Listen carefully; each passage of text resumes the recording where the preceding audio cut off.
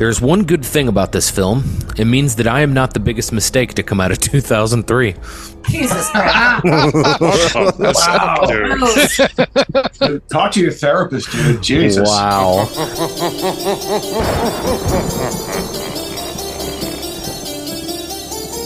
Good evening. Welcome to 2 maddening hours of horror and fright.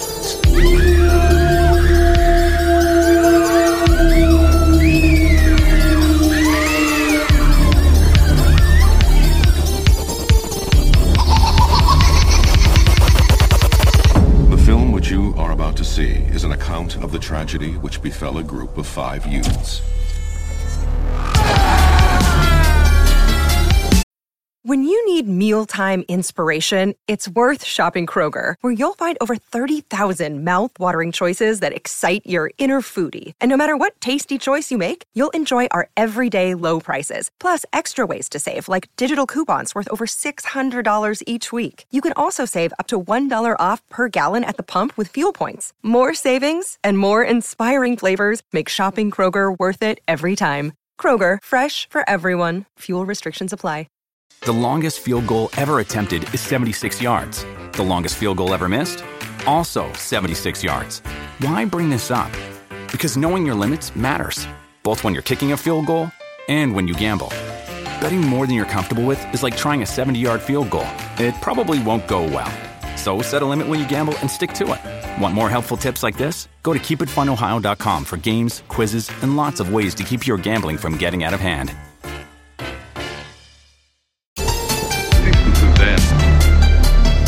Children of the night,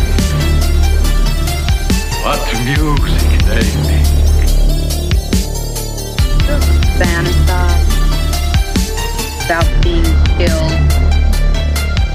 I'm running this fucking bar now, Frankenstein, and I want to know what the fuck you're doing with my time.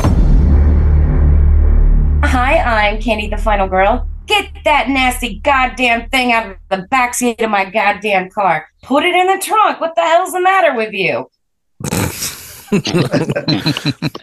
And I'm Shaun of the Dead. Well, look at that. She's kind of wet down there. And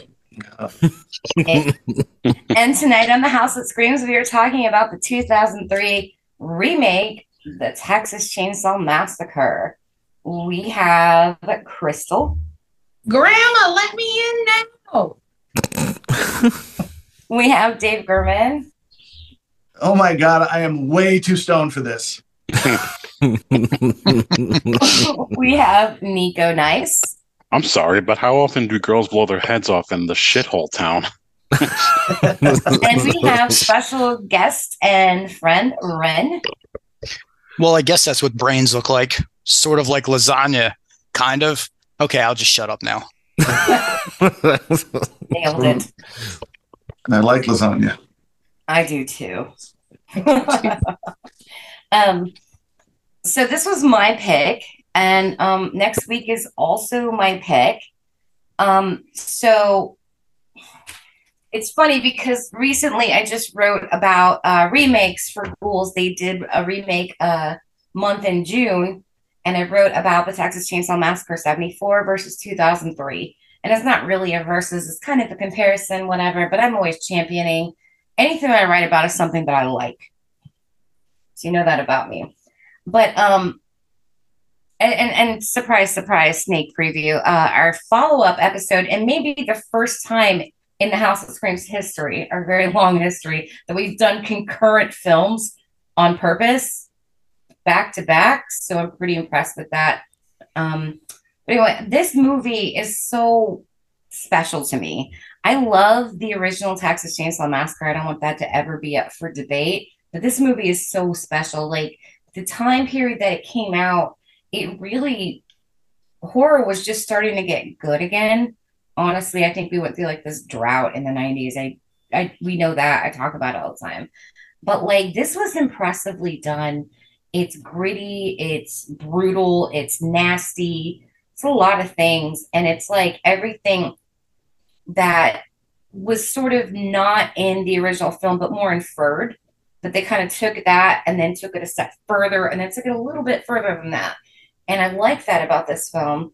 And I think a remake has to be something that can hold its own against the original. So I think this movie, I'm just going to throw that out there. I think this movie does. We can talk more about that later. But I think the real scene stealer, if you can't tell from my quote, is Arlie Ermy. He's a fucking national treasure. And I love any Absolutely. scene that he does in any fucking movie. He's gonna steal the scene. He's gonna steal the show. And he steals kind of this movie. He's really our main antagonist. Like, obviously there's Leatherface, but you're supposed to feel some kind of sympathy or pity for him. I think that's something that we feel in any kind of iteration of the Texas Chainsaw Massacre. Mostly, I'll leave some stuff out on that. But like, yeah, he's going to carry out some shit, but Sheriff Hoyt's really running this show. He's the one that they're in contact with. He's the one that's making sure they can't run, can't move, so they're delivered to Leatherface, who's going to carry out this shit. So I just really get a joy from watching Ermy like deliver these lines and play out this role. I don't think it could have been cast any better. I actually think this has a pretty strong cast. And yeah, I just wanted to put a word in there for Arlie Ermy, and I'll just put a pin in that because I'm going to come back to it. But that's my start on this. Like, I think this movie is fucking phenomenal. And one last thing really quick before I pass it to Nico. Take your time. That this film, fuck, I lost my thought. No, okay. It came back. I'm drinking. It came back. Is that, like, I think every other remake that we got in the early 2000s was trying to cash in on what this film did. We just recently covered the Hills Have Eyes remake, and I think a lot of us went into this like, oh, I remember this being really good. And then we were all like, oh, no, we were wrong. Which happens a lot. It does happen a lot on the show. So this is one that, like, I never get tired of watching, but, like, I think we had, like, a million remakes around this time. Like, I could name probably 5 of them, like, at least just right in the second. But this is the one I think that was the best, and that really kind of kicked that off. And as much as I hate fucking Michael Bay, but, this movie did it. So yeah, this was the first in his string of, like, horror remakes, and it was the only one that was any good, I think. The best. Yeah, it was definitely the best. You know how you guys just brought up The Hills Have Eyes, and you said, like, oh, we watched this and we thought that it was, like, great, and then you rewatched it and you were like, not that good.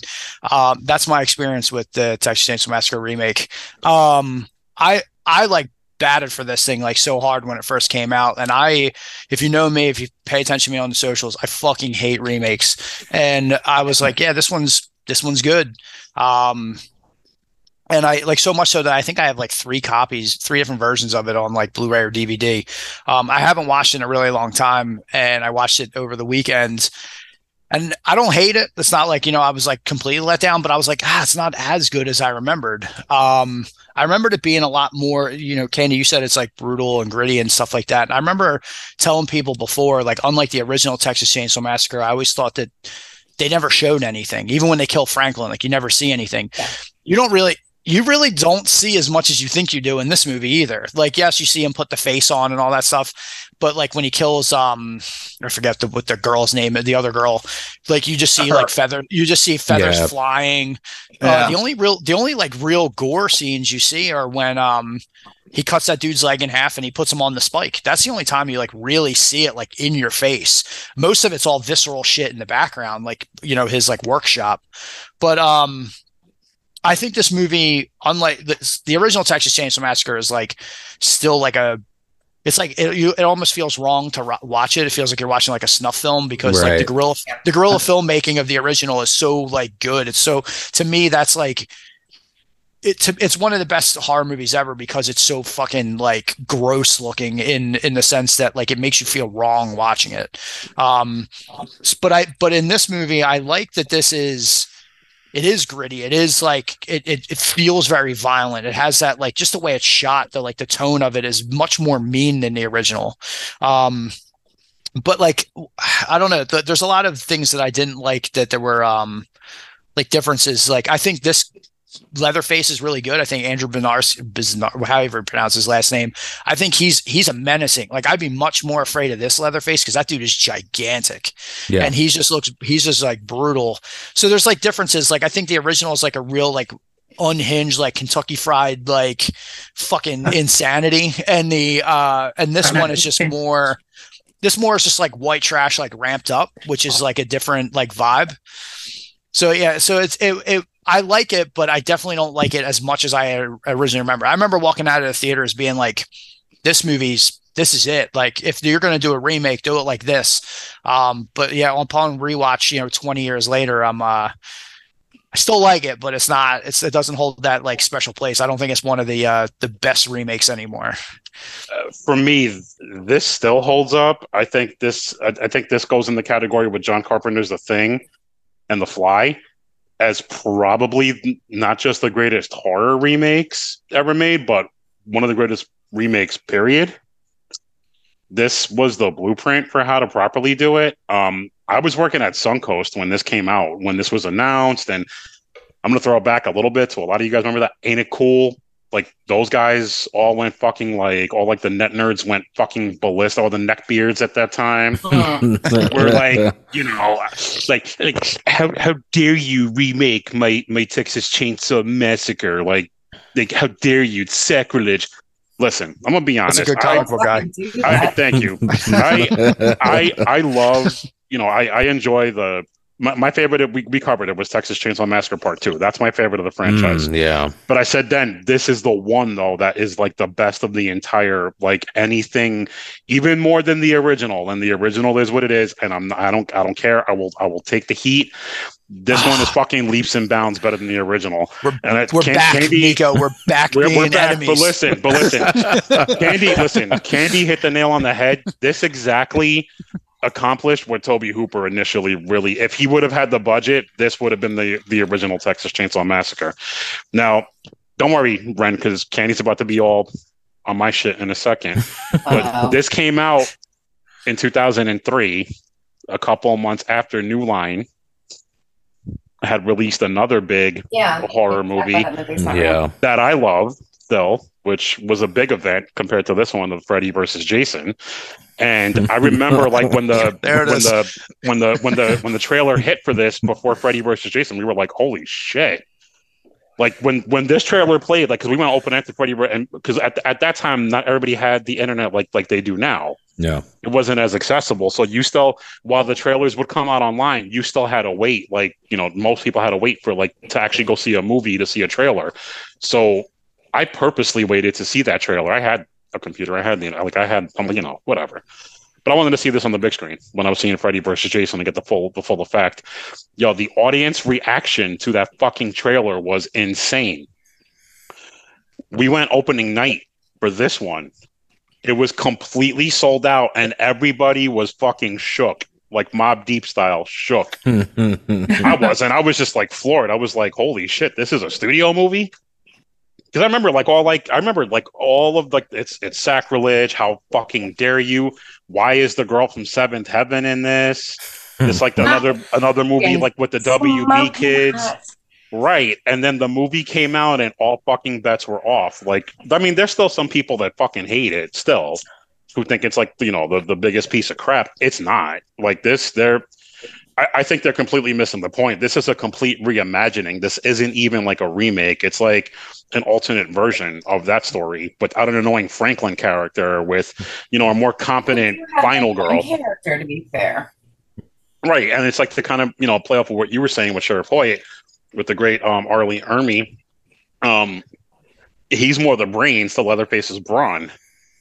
So of the two, Master Blaster. Right, and he's more the one to be afraid of compared to, because he can at least fucking think fast and make quick decisions, where Leatherface is kind of derpy on his own.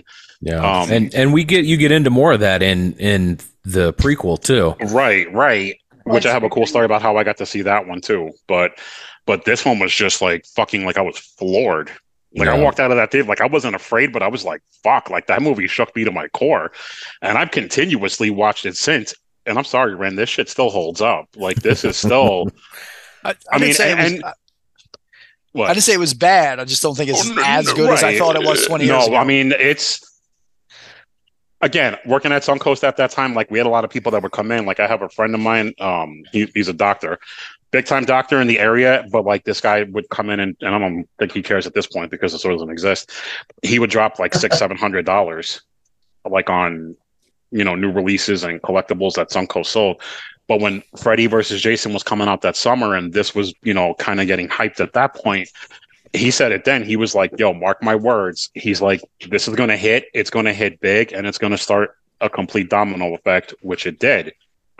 Because as soon as this hit, every studio was like snatching up every horror property they could get at this point. I mean, honestly, I think out of the entire remake craze that this started, this is still probably head and shoulders above the rest. I mean, the only ones you could theoretically lump in the same category would probably be the Dawn of the Dead remake, which that was a big. Evil Dead remake was Evil Dead, yeah. I mean, but that was more towards like I feel like that was more towards like the tail end of like the remake.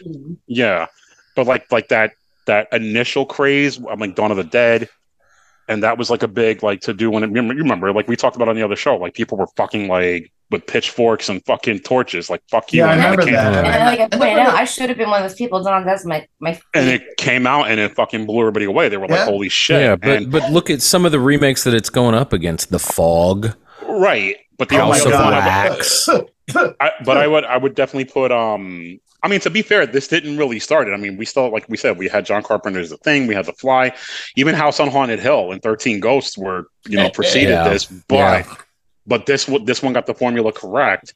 And the only other one I know Dave, you brought up, with the Platinum Dunes and Michael Bay thing. I'm like, in my opinion, the only other one that they did that kind of holds up is the Friday the 13th remake. If you don't view it as a remake, look at it as a sequel. And I promise you'll enjoy it a lot more. It basically is a sequel because if we're being honest, I never had any desire to see it again. If we're being honest, Friday the 13th, the franchise, as much as that is my franchise, as Candy's is Nightmare on Elm Street, Friday the 13th never really had any true continuity with it. It was kind of it was like the Halloween before Halloween became Halloween now at this point. Yeah. So if you just look at that one as a sequel, I promise you'll enjoy it. I mean, it's basically a greatest hits of the first 4 movies, really. I mean, you really can't. I mean, you get with that. I mean, like, there's not much. They understood the assignment with that one. They really did. Yeah. Same with this one. And look, ironically, who directed both of them? The 2 best Platinum Dunes remakes. Marcus Nispel did both. Yeah. Is that a coincidence? I don't know. Platinum Dunes was Michael Bay's remake studio. That's the studio that did all this. That's Platinum the one Dune? that did all those Platinum Dunes. But I mean, they obviously shit the bed with Nightmare on Elm Street because they had no fucking clue what they were doing with that. What a one. shit! I was rooting for that because Early, what's his name? Arlie Rorschach. Yeah. No, Rorschach. Jackie Earl Haley. Which phenomenal actor, but he is not. I remember him when I was a Freddy. kid from like Bad News Bears and Damnation Alley. And he's great as Rorschach. Breaking Away. And I was pulling for it, and it was terrible. Dude, he was like one of the few bright spots in that, and that's not really saying much because that movie's fucking terrible. I mean, Platinum Dunes almost got Halloween. They almost did that. I mean, there was a bunch of remakes that were up with Platinum Dunes after this came out. Like they were like the go-to studio for like the blueprint on how to do it. But then, you got to get James Gunn involved with Dawn of the Dead and Zack Snyder, and that's, it launched their careers. Even though we know James Gunn from his trauma flicks with Romeo and Juliet and Terra Firma. Yeah, it's no coincidence that James Gunn did the best trauma movies either, and the fact now that he's responsible for like the rebirth of like what's going to happen with DC now. Yeah, he's also, aside from a movie called from Marvel, like that's not the Avengers, the 3 Guardians movies have been fucking fantastic. All 3, again, James Gunn. These are people that like came from the horror world. Yeah, but it all ties in with this, where they were doing these remakes, doing these horror movies, and look what happened. So that's my 2 cents on that one. I'll talk more about the film and overall, but I love this remake. This is one of my favorite like horror movies, period, like bar none. It's so well done. Yeah. Crystal and Dave. So I was prime demographic for this. I was 19 when this came out. I did not see it in a theater because, poor nursing student at that point. But what had happened was this came out on DVD, and then we didn't have a Blockbuster in my hometown because it was so small, but we had a movie gallery. And my best friend, who does not do horror movies like at all, just can't handle them. Somehow, I'm still trying to figure that out. I have messaged her. I'm waiting on the response. Somehow, I convinced her to watch this. And we watched it at her house. And she's a very devout Catholic. I think I need to put that out there. And is she afraid of horror movies, Crystal? Like, to kind of get that out there? Very afraid. Okay, so this was a perfect movie to show her. Yeah, so I don't know how I convinced her to watch this, but it did. All right, especially with the word massacre in the title. I mean, I don't know how. Kind of a giveaway. Like that Crystal, I'm very proud of that Crystal, because I also convinced her to watch Dogma. And she's going to kill me. But, oh my damn. Okay. Well, all I had to say for Dogma was, hey, there's this movie and Matt Damon and Ben Affleck are in it. She was like, yeah, okay, I'm in. I'm watching for George Carlin. I have to know. What was her reaction to Dogma? I have to know this. That's where I'm going with this. Okay, please. At the end of the movie. Buddy Christ. Yeah. At the end of the movie, she's paler than me, and I'm pretty pale. She's white, like whiter than paper, and she just turns and looks at me, and she's got tears in her eyes, and is looking at me and goes, "Oh my God, you can't tell anybody I watched this." And I'm like, "What's the movie?" And she's like, "I'm going to get excommunicated." And I'm like, "It's if anybody finds out, she's going to get excommunicated." It's hilarious.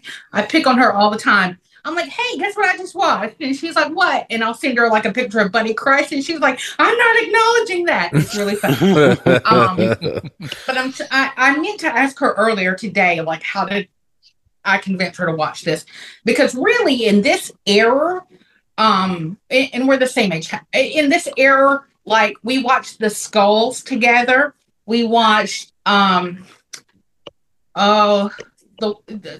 other one that's in that realm, and she was scared of those. So I don't know how I convinced her to watch this. But wait, she was scared of The Skulls? That's not even a fucking horror movie. Yeah, she was scared of The Skulls, and then we did Urban Legend. We watched that. God, that movie's fucking terrible too. She was scared of that too. So I'm really proud I got her to watch this, and I really want to know what she remembers about this. I remembered, of course, the opening with the gun blowing the girl's brains out. That was an excellent shot. Mm-hmm. I remember reading this movie, and I was a fan of Seventh Heaven. So I already knew who Jessica Biel was. And so I was excited for that. But Eric Balfour at the time was pushed as like this sexy lead. And that may be how I got her to watch this. But I just have to say up front, all of these guys' facial hair is fucking awful. Wait, Crystal, I have to ask because I knew him from. Did you ever see the Trojan War with Will Friedle and him? Because he's like the bad guy in it. It's actually, if you guys never seen it, it's actually kind of it's so bad it's good, but it's like a definite like. Crystal will vouch. It's a time capsule for like that era, where it's basically about Will Friedle from Boy Meets World, Eric Matthews, or what does he call himself on there? Plays with squirrels. Also, that's his other name on the show. He's basically trying to get laid was it Marley Shelton? Right? Is like the girl he's trying to. I think it was Marley. His best friend is Jennifer Love Hewitt, and like. Yeah, you have to just watch it. But basically, the whole plot of the movie is him trying to get a condom. Trying to get a condom to bang Marley Shelton. That's the whole plot of the movie. But David Patrick Kelly's in it too as like a bum. So he has a cameo. It falls into the same frame as like Road Trip and all of that. But it's PG-13. It is. I don't know how I convinced my best friend to watch this because she's terrified of everything. Like I haven't even gotten her to watch it or The Conjuring or we did watch the original Friday the 13th and I was cackling at the end and she was shaking with a pillow. But this movie I thought was shot well. It's a beautiful looking movie. And it's good, especially if you think about it coming out 20 years ago. A lot of movies from that era relied on some CGI effects, and they don't look good. They don't hold up. I thought they did this one really well, even though Leatherface wasn't in it. I do remember being scared myself at the end, since they had portrayed it as like a true story, and then like this is the only footage available, and yada yada yada, and also thinking that these police people and sheriff's people are fucking idiots. Yeah, I think I remember saying at the end of it, like, why would you go in there by yourself and not like have extra people with you on the outside? But I liked this movie. And Wait, did you say 20 years? Has it really been that long? it's the 20th Yeah. anniversary this year. Yeah. If not 2003. Thanks for the grace, Crystal. I'm turning 40 next week. I don't want to hear it. And I really don't want to hear it. Oh my God. Wait, so that also means that something else turns 20 this year too. Kitty. A fake movie that never happened. Don't do this to me. Can we celebrate? I'm down. We should have a whole Freddy versus Jason party for that one. Yeah, Just we to get should. it over with. We need to just rip off that Katie, Band-Aid. we have to just do it. It's the anniversary. Oh, Nico, Katie. I has will to let happen. you know, like pre this. We'll I have this discussion actually did go. at another time. I want to talk about a movie I like tonight. We need to do it all in person, though. You know, Yeah, fly let's do a someone live. to it. Let's do a live watch with Like in Freddy your versus house, Jason. Sean and Candy. We'll all come up to your house and do it there Yes, in person. let's do it. Okay, you guys can enjoy the movie, and I'm going to do something in the other room. Fuck it. No. You think I'm kidding? Yeah, Anyway. thanks guys for flying out to watch this movie. I'll be in the garage. Moving along. Yeah. I love that movie. I hate it. So there are certain movies that are like touchstones of horror, and the original Texas Chainsaw Massacre, Night of the Living Dead, and Evil Dead. They're these movies that sort of happened almost by accident. They were just the perfect combination of talent and sort of Time period. and like low budget inventiveness out of necessity that work. And so the original TCM was like that. And I think what works for this one for me is that they didn't try to ape it completely. They took the plot, but they changed enough and added enough with original ideas to make it work. We're not just doing a frame for frame reshoot like the original. So fucking great. Psycho. Remember that Or one? Still Magnolia. God, it's been so long. That was a sequel? No, there wasn't a sequel, but there was a remake. I did not know that. But like the original TCM was filmed in like 18 millimeter, or was it 16 millimeter? 16 millimeter. 16 millimeter. It's got that grainy, almost found footage look. I'm glad that they didn't. I watched some videos about this movie today, and some of the complaints were that people were saying they wish they had filmed it like that. I'm glad they didn't, because why just do a complete copy and paste when you can bring some new stuff to it? This movie is very beautifully shot. The original, the same cinematographer. I looked him up, and my favorite credit of him, the cinematographer, Daniel Pearl, is that he shot Meatloaf's video for "I'd Do Anything for You" or for Love. For Love. I just And picture you Meatloaf can- with the big you can cape, tell.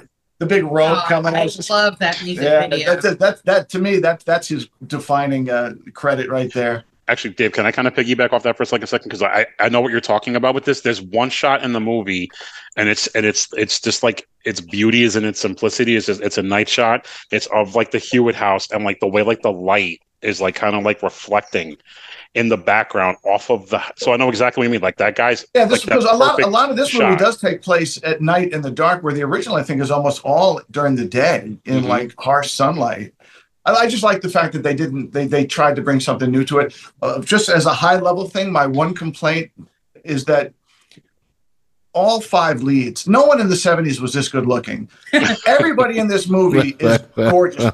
The guys I won't argue with you. The guys are all beautiful cheekbones and strong chins, and the girls are all gorgeous. People, if you watch the original, the chicks were all like, 80 pounds and, and the guys were all scruffy. I love the fact that they took the guy who plays the other guy, not Andy. Oh, Mike Morgan? Vogel. He was apparently a male model before this. Yes. So he's obviously gorgeous. So they just stuck a goofy ass haircut on him and thought, okay, that's the 70s. We'll just put it's like, no, these people are all. Flick it down with some Crisco. I was around in the 70s and nobody was this good looking in the 70s. I'm just telling you that right Are we now. saying that Nick Camper is good looking? Because I'm going to argue with that.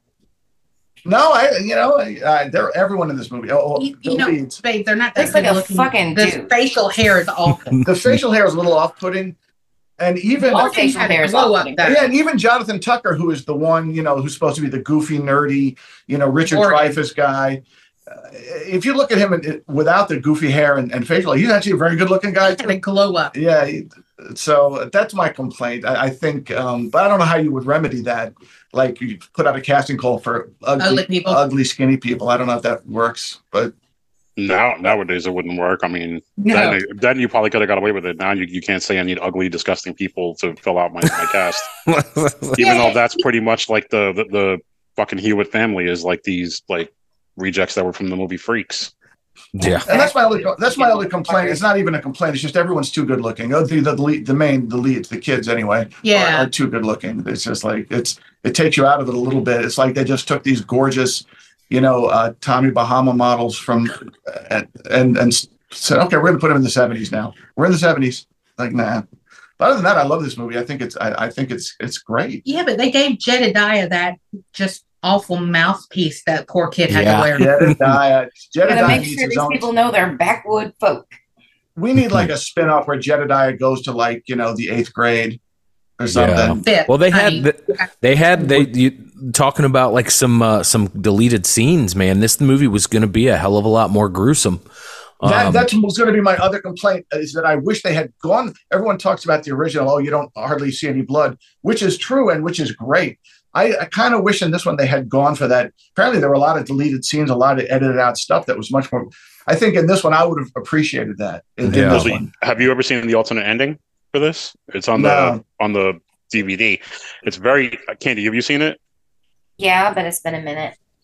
So in the alternate ending, is it okay to talk about it real quick? I mean, I don't know if you were gonna. Yeah. So in the alternate ending, Erin, the Jessica Biel's character in the film, she ends up chopping off his arm, I think, in that cut, right? And with a meat cleaver, not the fucking chainsaw. And the end of the movie, he kind of, I think he just walks out of like because he's like left for dead. So the ending that we saw, like where it's like, it's like that real quick like close up of him and like it's like the freeze frame, didn't happen. It's him getting up from the meat packing plant and just walking off with the chainsaw in his one arm. And that was the original ending of the film, which I think the ending that we got was better. Yeah, plus, one thing you didn't touch on too, like the better. kid that plays Jedediah was David Dorfman, I think his name was. He was the kid in the ring. Did you look up his biography? What an interesting person! Yeah, now a lawyer. Yeah, not just a lawyer, like a representative in Congress or something, and like highly regarded. He is a U.S. representative. He is in the Senate. The dude was admitted to UCLA at 13 years old. Wow. Yes. Fucking impressive. I think at 13, I was still like figuring out if my boogers tasted good. Ew. He was at Harvard Law School at 18. What an interesting person. It was in, and The Ring, also another remake.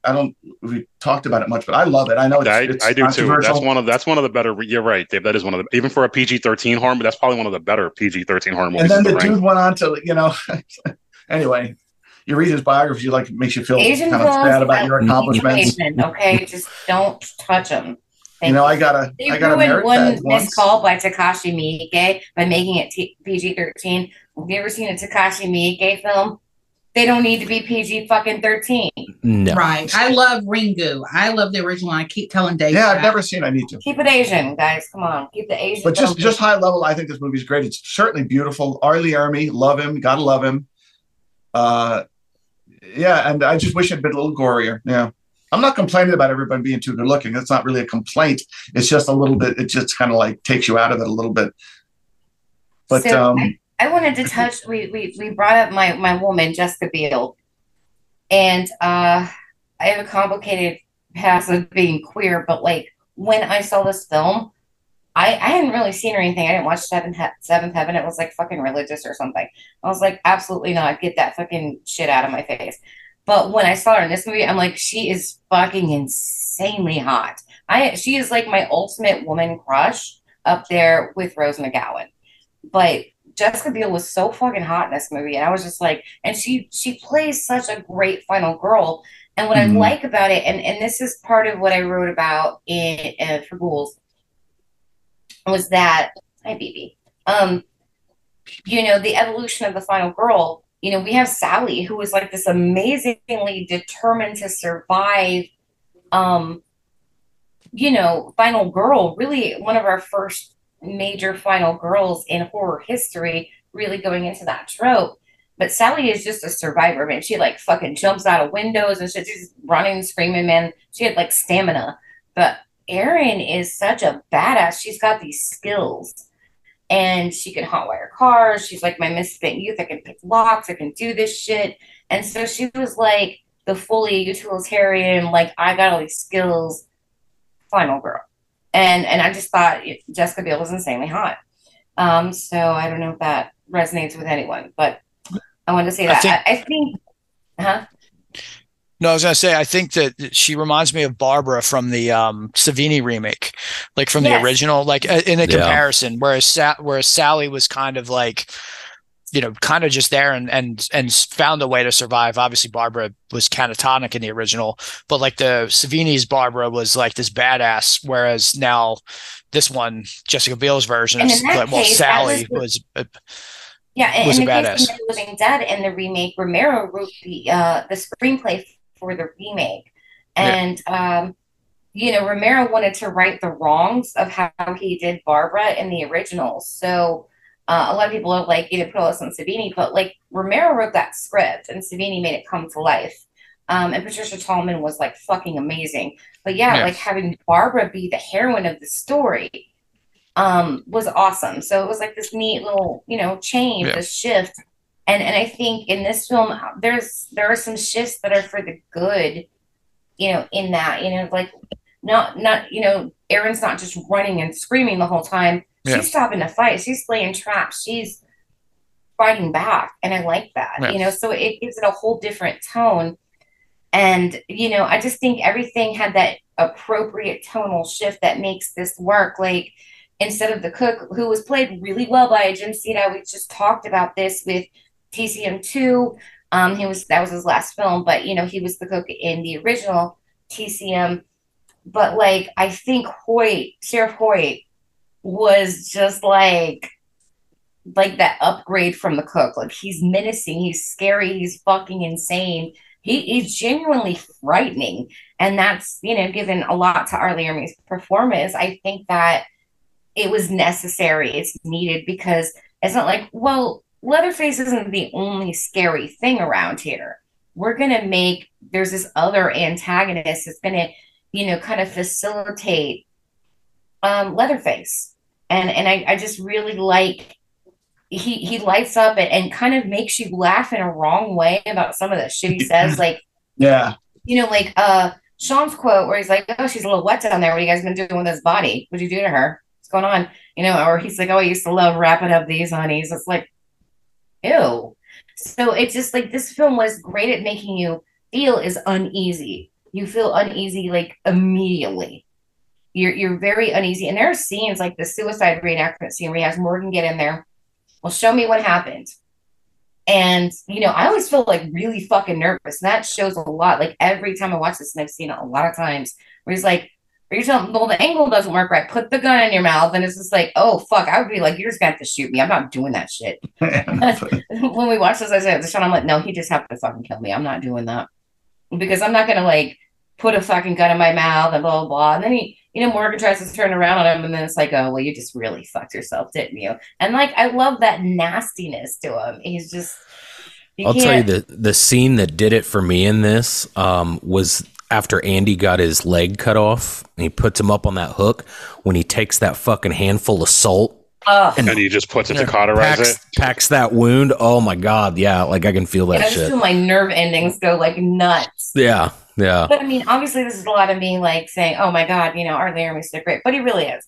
But Morgan is the Franklin of this movie. He fucking annoys the shit out of me. Not on Franklin level where I'm just, please kill this man. And I'm a disabled person. And I'm like, take him out.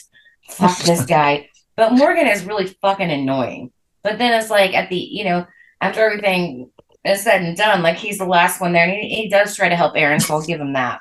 But mostly he's stupid and annoying. So, I don't care for him. Who was next? Was it Nico or was it... Okay. Were you next, Nico? Okay. You are muted. better? Can we all hear Yes. the liquid sex? Okay. Yeah. I think the one thing that this movie got completely right was its portrayal of Leatherface. This is probably like one of the few times, like in this complete franchise, probably only, that Leatherface is genuinely scary. Is in this film. He's menacing. He's very like he is the full slasher icon. Plus, like the look of the mask in this one looks amazing compared to, I guess, this in the original. Or I mean, to me, these are like the two looks that you know kind of stick out the most for this character. The only thing is, I mean, I know Andrew Bernarski is a trash human being in real life. Like I've heard a lot of stories about details. Yeah, I've heard a lot of like he's gotten into like fist fights like with people at like conventions, and has like this fucking ego like the size of Texas. But I mean, god damn it. I mean, when you played the character like that, I could kind of see why. I mean, you know, to me that's kind of the definitive version is his version of Leatherface. Even a little more so than Gunner's, because I mean we see more of Andrew's Leatherface in this one versus, you know, Gunner in the original. Not taking anything away from Gunner Hansen, I'm saying, because he was the first, but I mean this one just seemed a little bit more intense. Like the whole movie as a whole was just intense. Like the gore was on point. Like I've seen the behind the scenes of how they did the scene when the girl blows the back of her head out. Which, by the way, that girl, that's Lauren German, I think her name is. She's the final girl in Hostel Part 2. Yes. Mm-hmm. Is who she is. But like it was actually kind of cool to see the behind the scenes and how they did it, where it was like an air canister that like kind of like made her go like that. They slowed it down, and they had like a rig in the back of her head that was all like tomato stew. An endoscope. Yes. Right. And then they did that with that. And then when they got the effect, it was her smoking a cigarette, slowly blowing the smoke out for that scene. Which I'm sorry, I didn't mean to kind of step on your special effects moment there, Sean. I'm sorry, because that was like one of like the few effects in the movie that really, like, I think with anybody, like that scene stuck out, because that's when like all bets were off and the movie kind of starts with that, and you're like, fuck, dude, like you're like nobody's safe. And honestly, this is one of the few movies where like you actually care about these fucking kids, if they're gonna all make it out or not. It's one of the few horror movies that has that, because not a lot, because a lot of them you're like, good, fucking kill these kids. Jason, do your thing. Michael might, but this one, I was like legitimately like, please, all of you make it out alive, and that was not the case.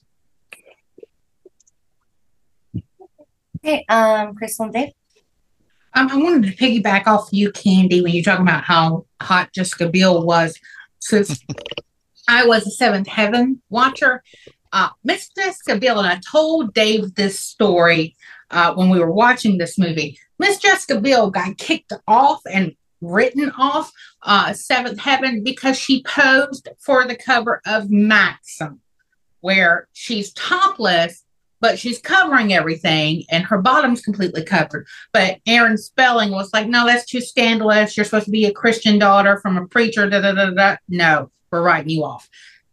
And so Mrs. Justin Timberlake had to go find some other work. So that's what I think she's done all right for herself. Yeah, she's done all right for herself. And you know the irony with Seventh Heaven, that you know they were they were so worried about that and what actually happened in the end anyway. Right? Yeah. So, for me, because I was a WB addict. I will admit that. I was the prime demographic. I was watching Seventh Heaven, but I was really staying up to try to watch Charmed. Dawson's Creek for life over here. Yes, love Dawson's Creek, but Charmed, Julian McMahon was my man. So I was trying to watch that. We do have an update. I finally got a response from my best friend. And she said, I asked her if she remembered watching this, and bless it, she said she does not really remember watching this. She knows that her and I rented it, but she doesn't remember much from the movie. This bitch has put that in the vault and said never again. PTSD. So, yes, I asked her if she remembered how I talked her into watching this movie. I'm waiting on that response. I do want to say this house, the Hewitt's house, for this movie, it is an amazing set. And if you're anywhere near Granger, Texas, it is still up and it still looks like this. And Granger, Texas is in the middle of fucking nowhere. Texas is scary, guys. I'm just telling you, as somebody who used to live there. Don't fuck around in Texas. I'm taking my mom to Texas in September to see Kevin Von Erich, so I'm a little worried. Don't be out in the middle of nowhere though. Yeah. The Von Erich, like the wrestling? Yeah, that was my mom's favorite wrestling family. So we're going to see Kevin Von Erich. And I'm already dreading it. So yeah. If we're anywhere near Granger, which I don't think Granger is anywhere near where we're going to be, I will drive past this house and ask my mom if she knows what it is. Don't go inside. Everywhere in Texas, well, at least where I lived, was open carry. So, you're going to Walmart trying to get groceries and there's fucking people with guns. And I'm like, is this the fucking Wild West? I got to go home. Fuck this shit. We live in Georgia. So I don't know anything about Georgia. It's not open carry here, isn't it? Yeah, you can open carry here if you need but to. But I'm sure it's not like Texas where they think it's fucking, showdown at the Alamo all the time. In Texas, if 3 people say you did what you did, you can get the electric chair. Yeah, Texas is a fucking scary place anyway. But yes. But my favorite team comes from Texas, the Dallas Cowboys. Well, I don't think all of them are Texans. I mean, I have to defend Texas just on that one alone. I gotta say the best things about Texas are the Cowboys. Don't count because I like sports teams and I used to watch the Pacers. I'm a basketball person, but almost all of them were not from Indiana. Plus, Stone Cold Steve Austin. But yeah, and Shawn Michaels. Right? The Undertaker.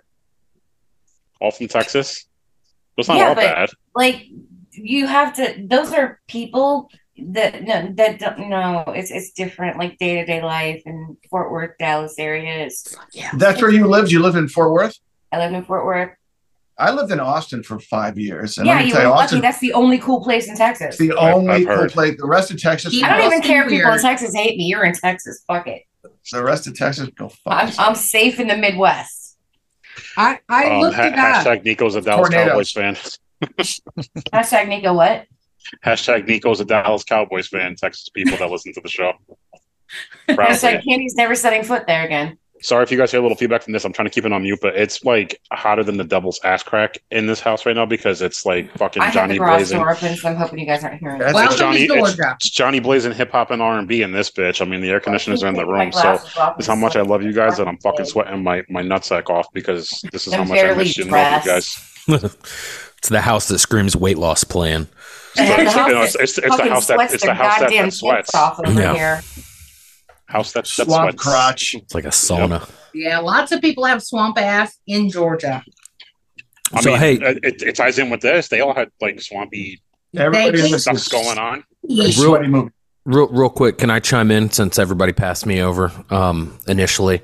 I enjoy this movie. I like it a lot. I'm an avid fan of the original Texas Chainsaw Massacre. I think it's a fucking masterpiece. And this is not that. And I was trepidatious when I first saw the trailer for this. And Nico, it may have been when I saw Freddy versus Jason that I saw the trailer for this. I know I saw it in the theaters and I can't remember, but I remember seeing it and enjoying the trailer, but also being worried at the same time. And it's very similar to my feelings now, because of how much I love The Exorcist and knowing that it's getting ready to be remade. And how I'm curious but worried at the same time, especially because of who has their hands on it.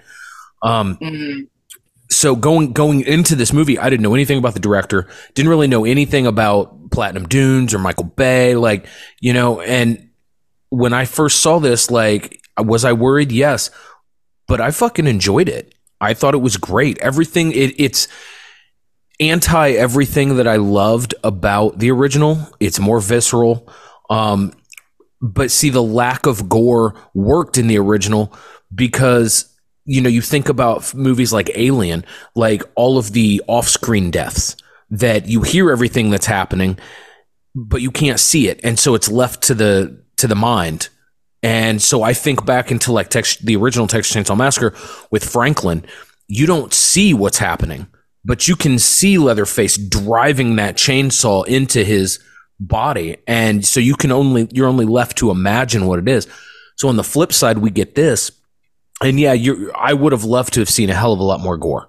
When we were talking about the deleted scenes, they were going to have Jedediah get killed. But they took that out because they thought that would have been too much. The scene, Rin, that you mentioned with Pepper, when she gets the chainsaw and all you see is the feathers, that was a whole thing. They had a whole like detailed scene where she takes it across the stomach, guts, all this stuff, but they ended up taking it out. How much of that was the MPAA and how much of that was just studio decisions, I don't know. But gore in this time, like they were pushing envelopes, but they were afraid to push too much. And, you know, as we know now with movies like Terrifier, sky's the fucking limit when it comes to gore and bodily destruction. Yes, go ahead. I just think that in 2003, this is still pretty fucking edgy. And well, yeah, it is, but you have to like for that time. You know what I'm saying? Yes, the movies are getting a hell of a lot more edgier. Happening at that same time, right? So they were pushing a lot of envelopes. Yeah, they were, and I think that they could have pushed a hell of a lot more.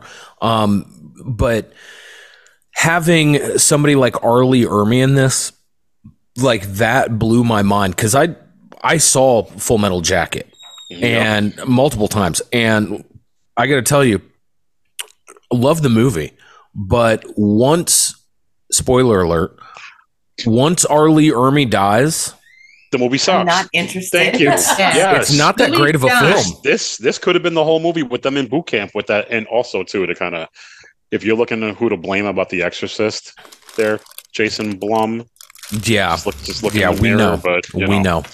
But you're looking at me number one right now to me. But yeah, like Arlie Ermy, like he stole this. And do I think he was the main answer? As my brothers would say, he ate.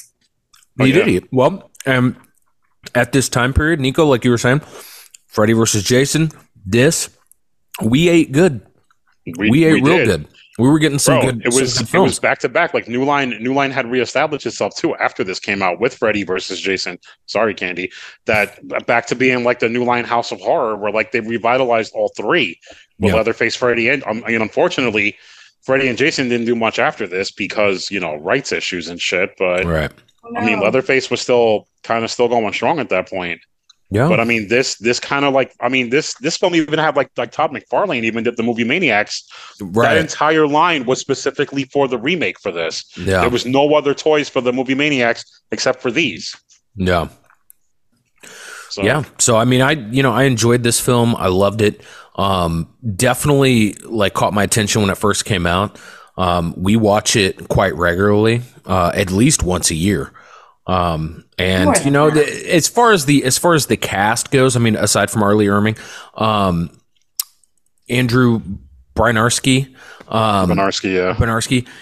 I think he did a really effective job. Big motherfucker. And, I think that they took a different approach with Leatherface with this and got this bigger, like hulking guy, which makes it kind of more in line with your Freddy and your Jason and this, that, and the other. But like I've said, when we did Texas Chainsaw Massacre 2, the reason that Leatherface has always been my favorite of the quote unquote slashers is because he's the one that's most real.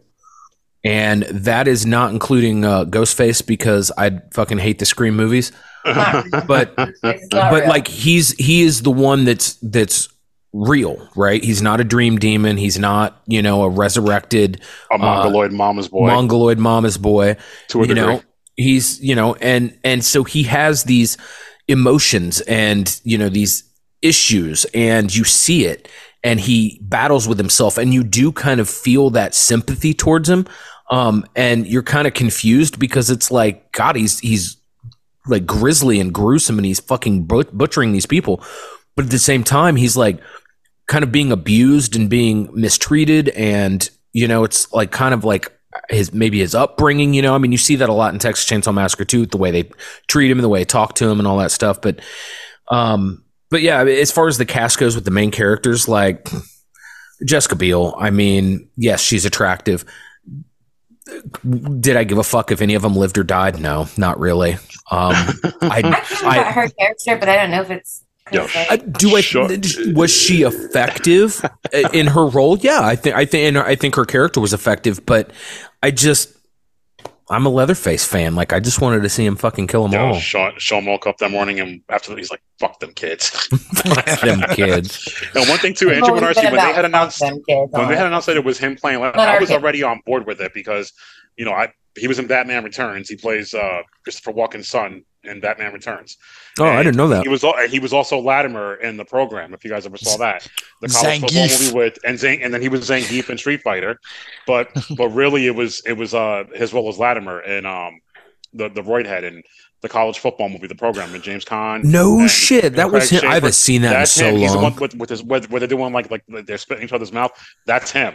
That's Andrew Minarski. Okay, so I didn't know that. Leatherface, I was like, all right, I'm on board with this. Like I was already on board with it. But that's him. He got this role because he was at a party that Michael Bay was at and went up to him and told him, "I want to be your next Leatherface," because he'd found out about the movie, and he basically told him, "I'm going to be Leatherface," and they went up casting him. And they even told him, they were like, dude, like, it's going to be a very physically demanding role. You're going to have all this makeup on. His exact response was like, it sounds like fucking tea time, dude. Like, let's go fucking do this. Yeah. And the performance, I mean, again, as much of a trash person as he is at, conventions and how he's reacted to certain things online, I mean, you can't doubt that he fucking nailed it with how he played that character. Yeah. He really did. Yeah, well, I mean, we've talked many times before about separating the art from the artist. Yeah. Sometimes I can, sometimes I can't. One cool thing about this too, I don't know if you guys remember, because did you guys get the DVD when it had come out right after the movie, when it finally had a couple months after? So, because they don't do stuff like, well, they kind of do now, I guess, with Steelbooks, but this was like one of the first ones that really had like that extra little something where when you got, because there was two versions. There was like the regular, just bare bones DVD that New Line put out, and there was like their collector's ultimate edition that had like the actual tin that came off. It was like a red tin that had Leatherface like on the cover for the DVD. But then when you opened it, like the DVDs were the actual like chainsaw, like, because it was like 2 discs, but then it had the evidence pictures inside, like in a folder. Yep. With it also, like, they really went all out for like the DVD release, because I was at Suncoast when it came out. So like, of course, when it came out, like the reservations were like through the fucking roof. They were like, oh, this and Freddy versus Jason at the same time, we'll get them both. Actually, this movie, and Candy's gonna be like, "Good, fuck that movie."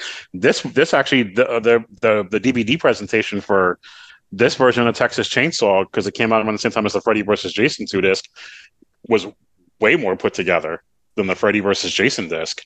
Like, way more put together. Like, there was way more stuff with this one than there was on Freddy versus Jason. And Candy's like, "Fuck that movie." Is that what you have, Ren? Yeah, that's what I have.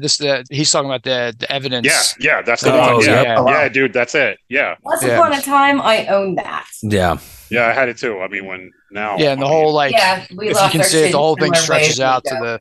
Oh yeah, that's dope. Yeah.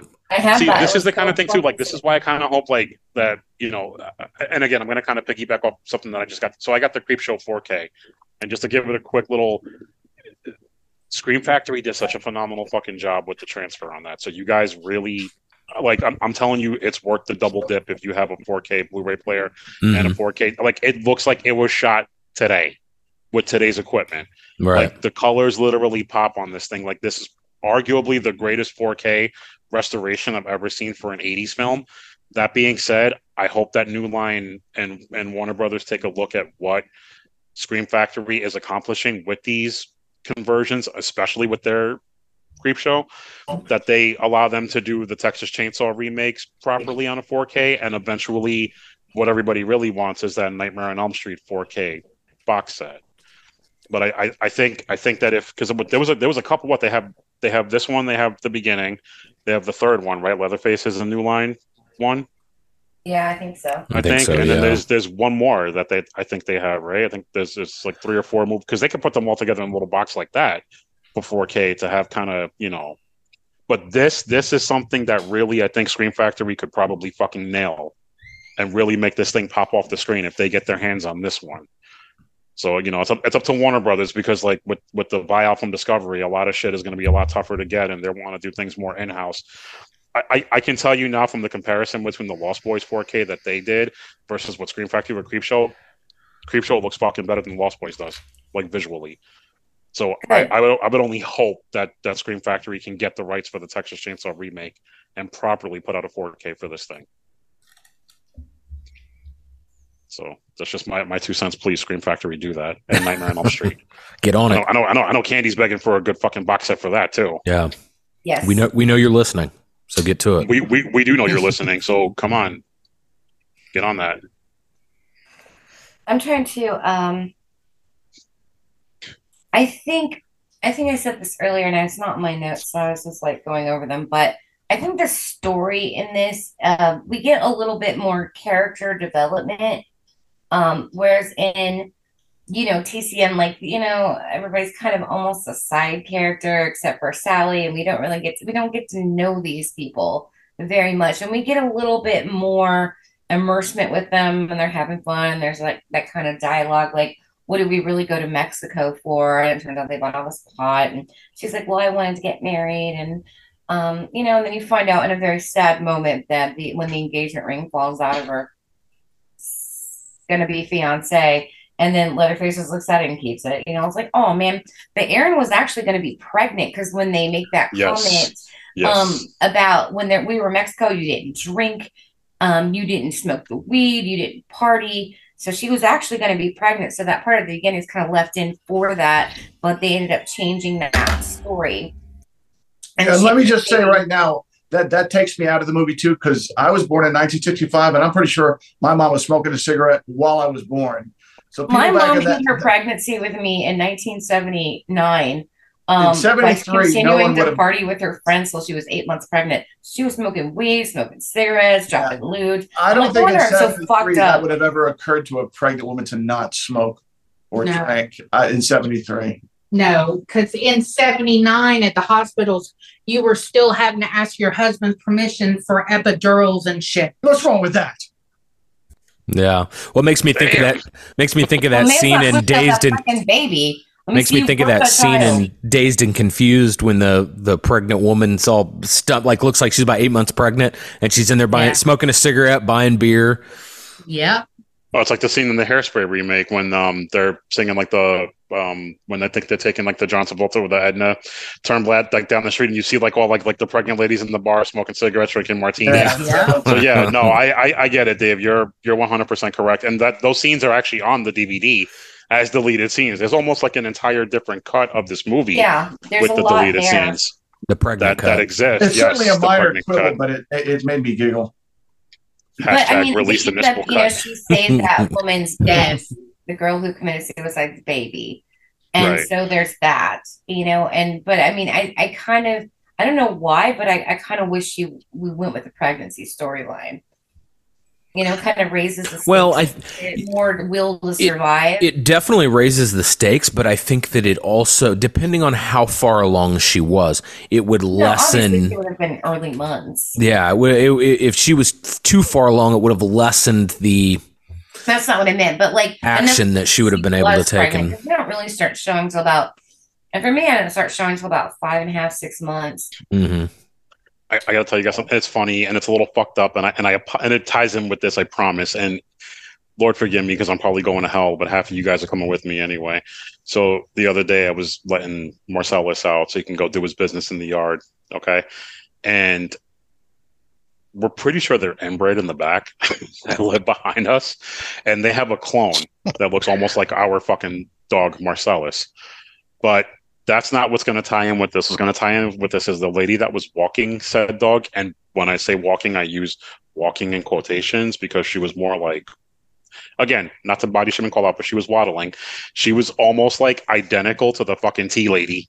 No. And, like, glasses, short hair, like I'm going to say it in Spanish. It's the bata, but it's called a mumu. Everybody knows it as identical. Like had like the humongous, like dripping, like second chin. Like I came in and I was like, Amber.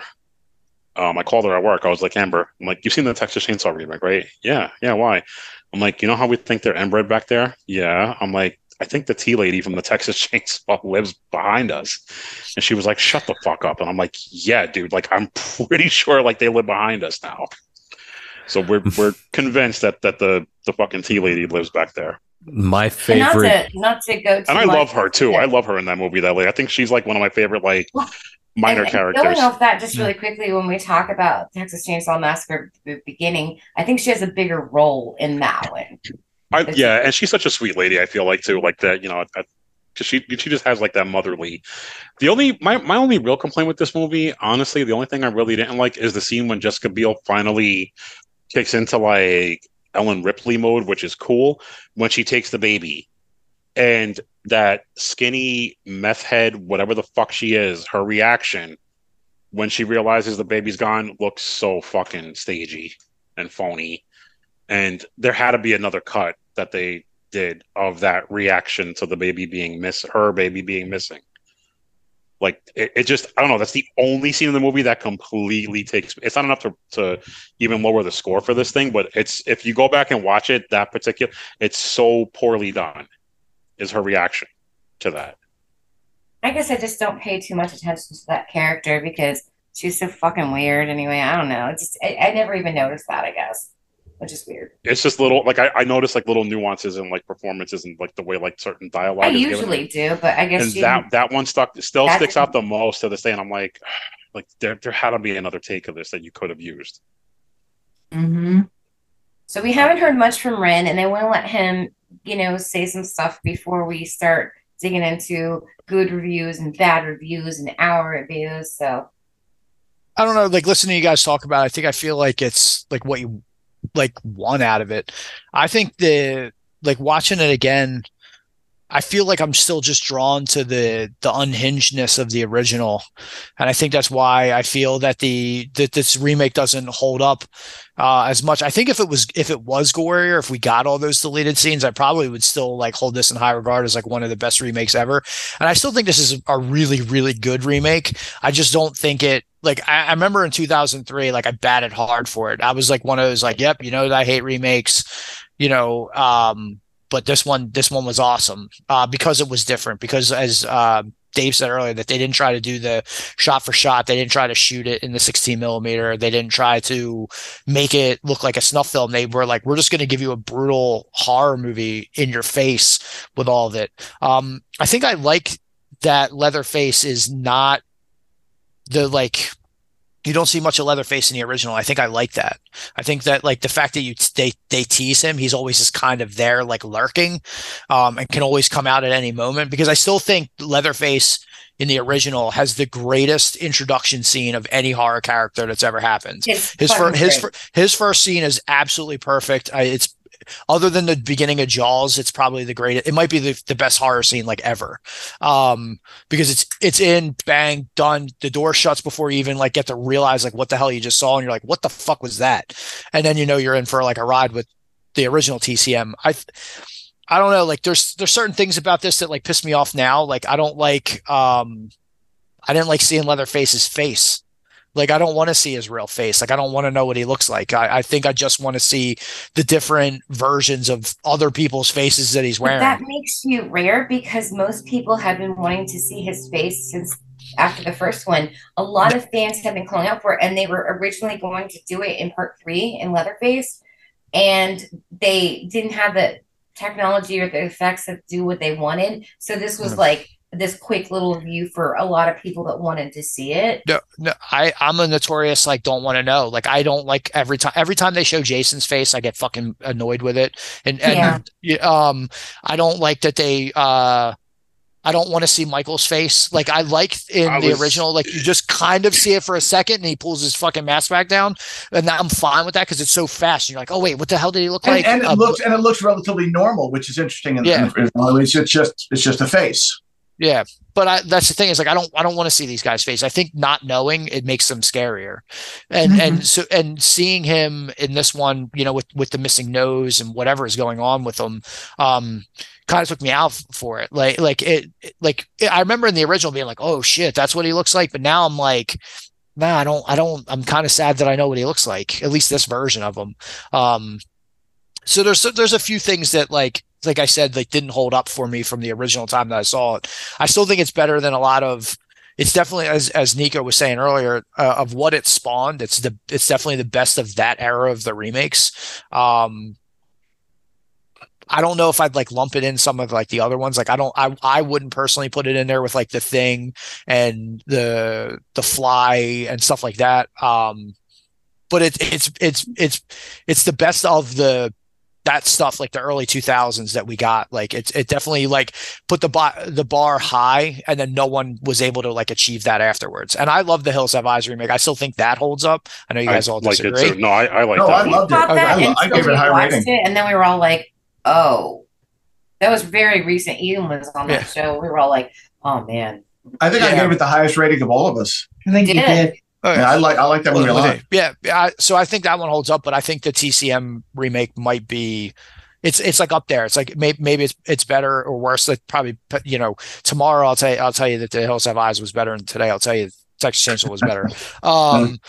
But like, I don't know, like I was kind of bummed that it didn't hold up as much as that, because I remember like really batting for this one like really hard. Like I was really high on this one, and I'll say this: it's like there's only 3 good TCMs, and this was the last of them, because the first one, TCM2, and this one is it. I'll give the Next Generation like one, just because that's completely fucking crazy. It's so crazy that like it's hard to like hate that movie, because you can't watch it as a serious movie. You have to watch it as like it's a completely like I think it's great because it's so fucking off the wall. Like it's not a good movie. It's not a good movie, but like I have personal enjoyment watching that film because it's so fucking nuts. We'll match you in numbers, but on different films. In the TCM universe. Yeah, but that's what I'll just say. There's 3, and this was the last one that like was good. The last one I would say I would go back and watch. Like I won't watch any of the other ones, with the exception of the first 2 and this one. But that's it. Like I just didn't. My whole like feelings is that I like it, but it definitely lost its value for me in the last 20 years, which I was bummed about, because like I did really, really enjoy it. And I remember, as Nico was saying, like seeing the trailer, I didn't have that normal like, oh Christ, here we go. I was like, holy shit, that looks fucking intense. Great. And like I said, out of Freddy versus Jason in theaters. Yeah. That was such a whole experience. We really need to talk about that fucking movie already. No. This way at least we can like it'll be a cathartic episode for you to get all your venom out. It will be. It's not been maybe for 4 years. I will do it. I'll even host it. Just let me do it, please. You do like a therapy session. We're doing I'm going off. So yeah, but that's the point. So this way it'll be cathartic after you watch it again, and this way it'll be the airing of the grievances. It will not be cathartic. Yes, it'll be cathartic. It will stress me out, and I will be very angry. I will come and I will bitch, and I will fucking lose my. I will probably walk away. Listen, it'll be the I don't want to watch this movie ever again. Ever. Man, you're more on it than I am Evil Dead. Yeah, Candy could just walk in and be like, I got a lot of problems with this fucking movie. Starting with the fact that it exists. Fucking one of them. Real quick, too, can we shout out our boy Ben and Fright Rags for putting out a fucking killer line for this fucking movie recently for I guess now that I looked it up, it is the fucking 20th. God damn it, I got Grace. Yeah, I thought you knew that. No, I completely I was like, damn, it's about time like this movie's getting some love for some t-shirts, and I'm like, fuck, 20 years. Okay. Yeah. Which means Freddy versus Jason is also 20, which means Jason is really old right now. Stop. No more Freddy versus Jason. Always. Yes. I love that it makes an appearance on every episode, and it just fires me. They're trying to ruin my life. And who do you think has to deal with this when we get off here? He's not fucking joking. I go on long rants like, why do I have to keep to be fair, I do catch. I get it too, because some message may be like, I just really hate that fucking movie, dude. And I'm like, listen, I get it. Like, and you know what though, honestly, Candy, like your arguments are completely valid for why you hate it. I know. I will give you that. However, do you see them fight? Yes. So you got your money's worth. You That's see them not- fight I twice. I did not. Hey, That's your not. ticket. That's not. No. Take chances. I love that movie. I'm I sorry. do too. I went to the theater and saw that. I loved it. I saw it twice in the theater. So I mean, at that time, like, so it was good. Sorry, it was. Sean. I enjoyed it. Sorry, Sean. Yeah, we're gonna have to move on here. Wait, you know what? No, Sean. This is your fucking penance for Deadly The Friend. bruises are already starting to go away from last week. So That is not even. I know funny. it's not That true. is not funny. You know This I'm is playing. no. This is Sean's penance for Deadly Friend. Yes, it is. Yeah, you know what? Fuck off. Fuck you guys. Which, by the way, guys, that did come out today, and that's the public burial of Christy Swanson and one Shaun of the Dead. So there you go. I will repeat myself in the chat that I said that. Yes, that is the public burial of both. Well, you know what? Just like what Ren said about this movie, it's not bad, but it's not as good as I remembered it. I knew it was shit when I saw it the first time, but what am I thinking? But I still love it, so fuck off. I defended it the best way that I could, which was only one minor point.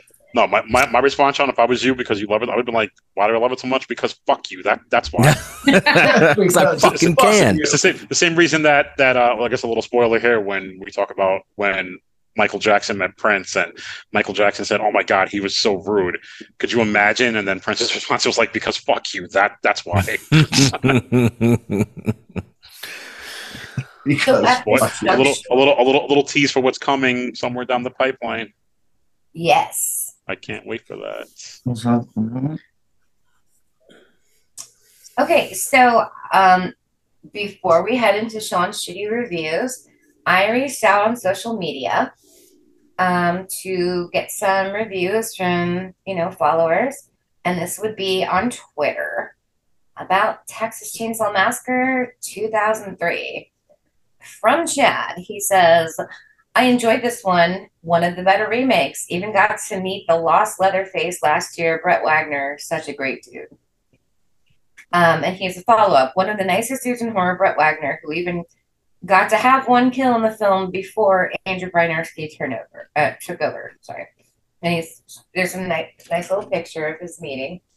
You can't see it very well, but it's there. Thank you for that, Chad. Okay. Imran Sheikh says, this is an excellent remake. I actually prefer it to the original. Forensic True Crime podcast says, it's an intense, well-made remake. And I say this as someone who hates remakes and sequels and all that nostalgic horseshit. It contains the crazy, unpredictable energy of the original. Goddard Dameron says, I don't speak German. I'm sorry, guys. I tried. I know what it means, the dusk of the gods, but whatever. I really enjoyed this one, but the ending was questionable. I did like the found footage piece, but having one-armed Leatherface was going to limit his future. This sequel is far superior to many of the sequels of TCM. And Carl says, really brutal remake of the original film. Excellent. Excellent remake. There you go.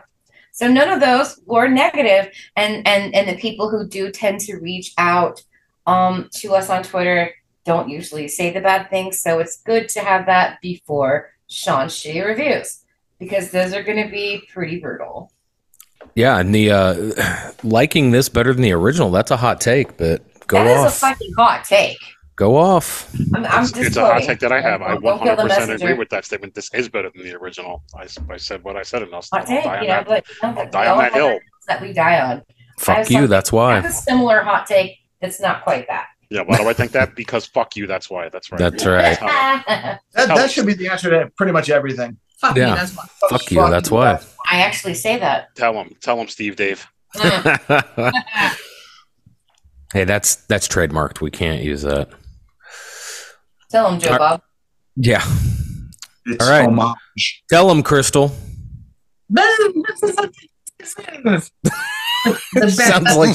sounds like she's getting electrocuted over there.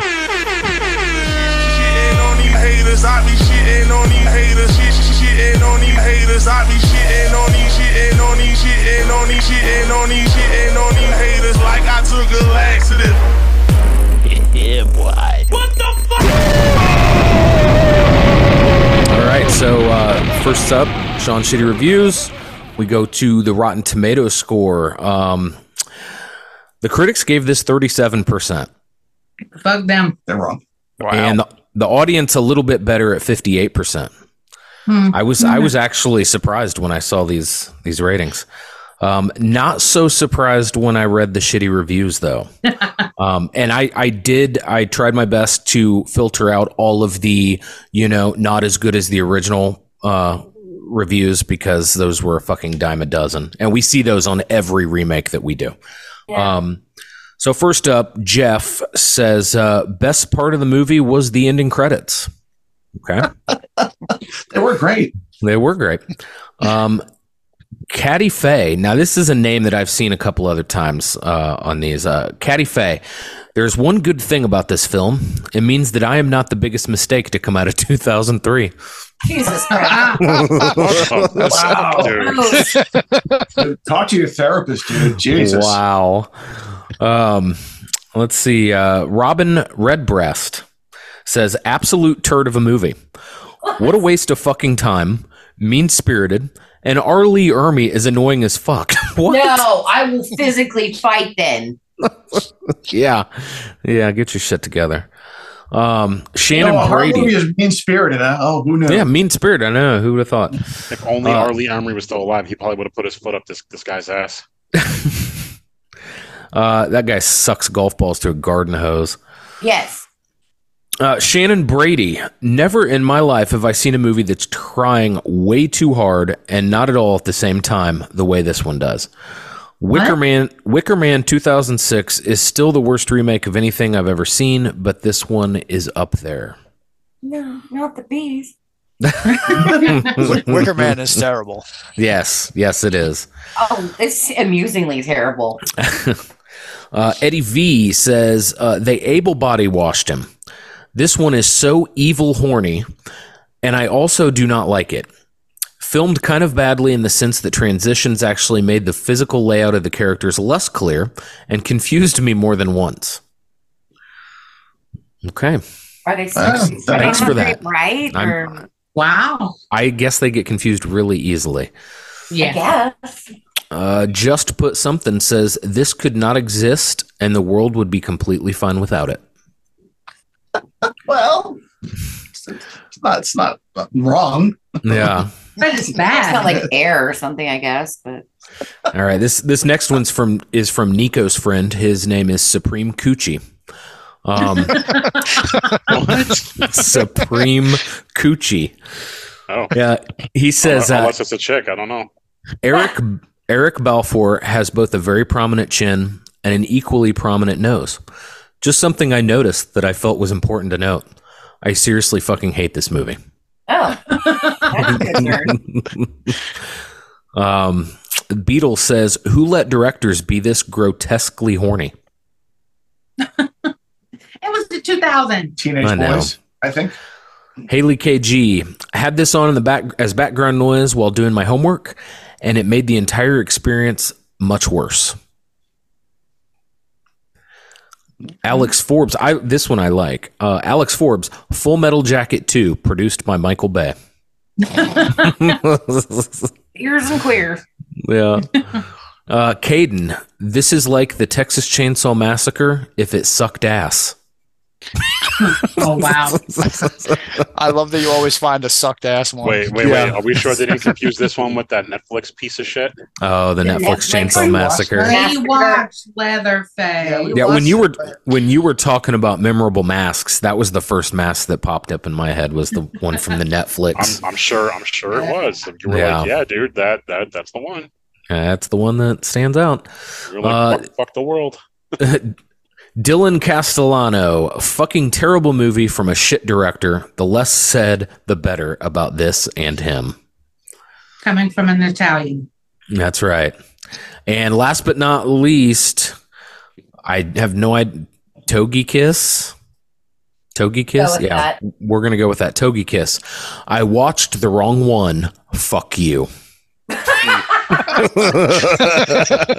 You should watch the original. I think they meant the Netflix one. I watched the wrong one. Fuck I think you. that he might have commented on the wrong one. Yeah. Back to that Dylan Casti, whatever the fuck. He's probably that type of Italian that goes to fucking Olive Garden every Sunday instead of like, an actual home cooked Italian. With the breadsticks, man. The breadsticks. With the fucking, Yeah. Listen, when you're there, you're family. So. So fucking forget about it. When you have some real Italian food, Olive Garden never is good enough for you. I grew up.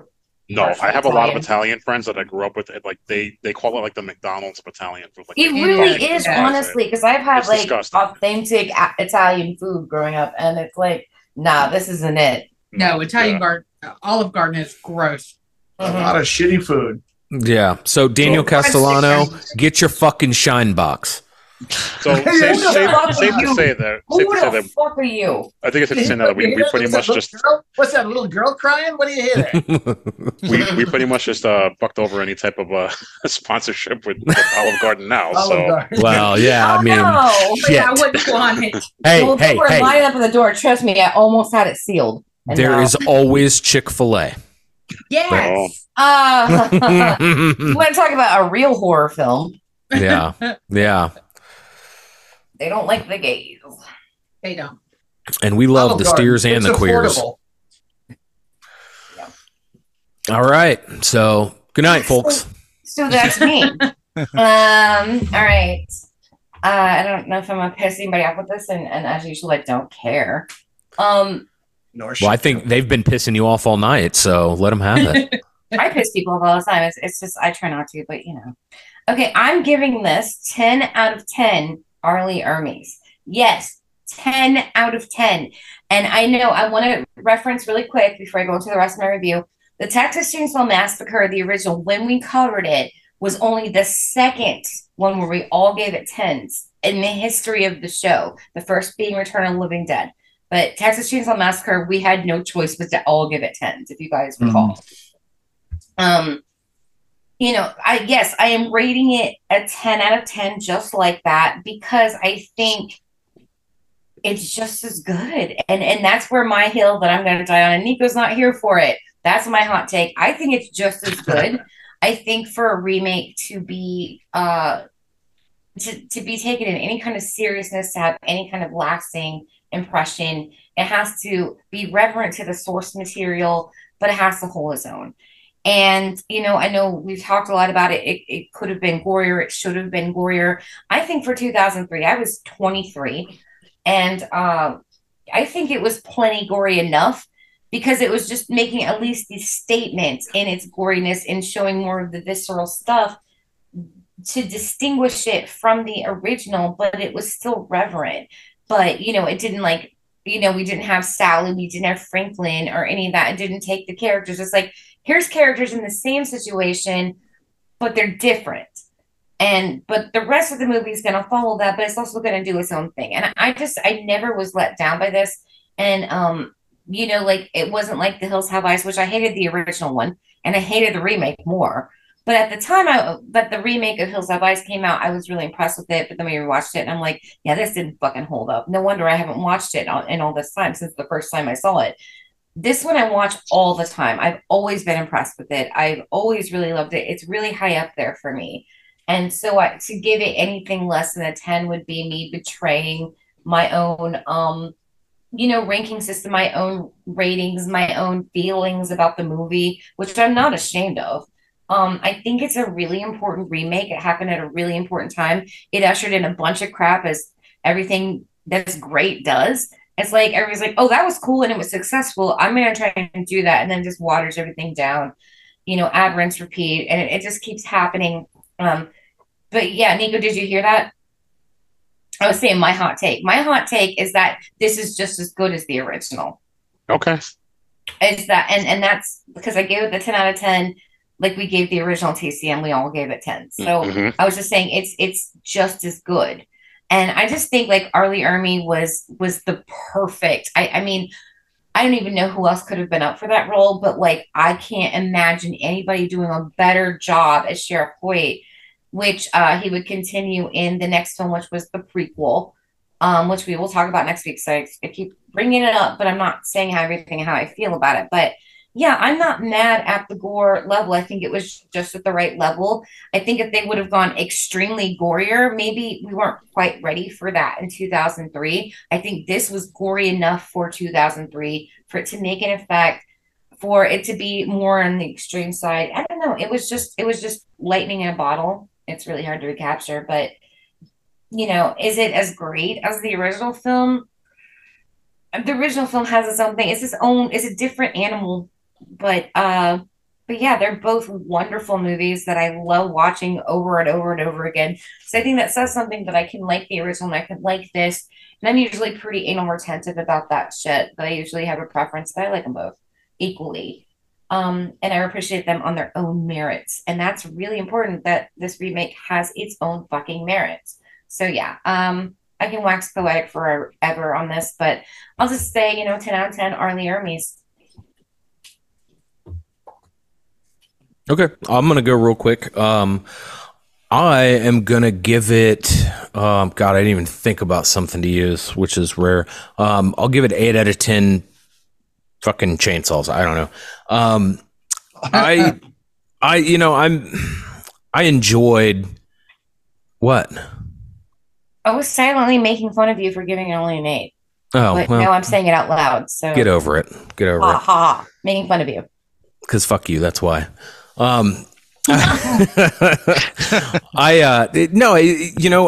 talk about remakes, and Nico, I know that you put this up with the Thing and The Fly and all that stuff, and I feel like it's almost there. I feel like it's almost fucking there, and I feel like The Thing and The Fly, they pushed those boundaries, and for the time period that they were in, they pushed the envelope, and I feel like this one was so close to fucking doing it. And I feel like somebody fucking chickened out. Somebody, whether it was the MPAA fucking, putting their locks on this, or the studio's like, nah, we don't want to push too far. We don't want to scare anybody away. Because I mean, you know what, you say oh, we weren't ready for the gore. Well, fucking Hostel came out 2 years later. I mean, people were ready for it, and people were doing it. It just hadn't become that mainstream thing yet. And I think that they could have, but they chose not to, and that's fine. That's their thing. But I think the choice of having Arlie Ermy in this, whether or not they intended for him to be the main antagonist, like, he fucking stole the show. And it's just his delivery, the lines. I mean, he owned it. And I didn't read too much. Now, I know, like in Full Metal Jacket, he ad-libbed a lot of stuff, and they gave him that creative freedom. I don't know if he had that opportunity in this. I tried to find some information, couldn't see anything, but I could only imagine how much fun he would have in that role in this. And the one thing I love more than anything about Arlie Ermy, God rest his soul, were those fucking eyebrows. Yeah. Like in every movie he's in, like, I cannot, like, anytime he's on screen, I cannot help but stare at those eyebrows. They're so big and bushy and beautiful. But yeah, I mean, all in all, I think the movie did great. I think it was effective. Like Ren said, like, I was blown away when I saw it, and I still enjoy it. But it was, it's like a lot of movies, that first viewing, like, it definitely had an impact on me. It wasn't what I was expecting. It was different. There was part of me that was, I was kind of, and I can understand some of the reviews. I was kind of butthurt when I first saw it. Changed the name from Sawyer to Hewitt, whatever. Less of a focus on the cannibal family, which I thought at the time was kind of a big deal to me.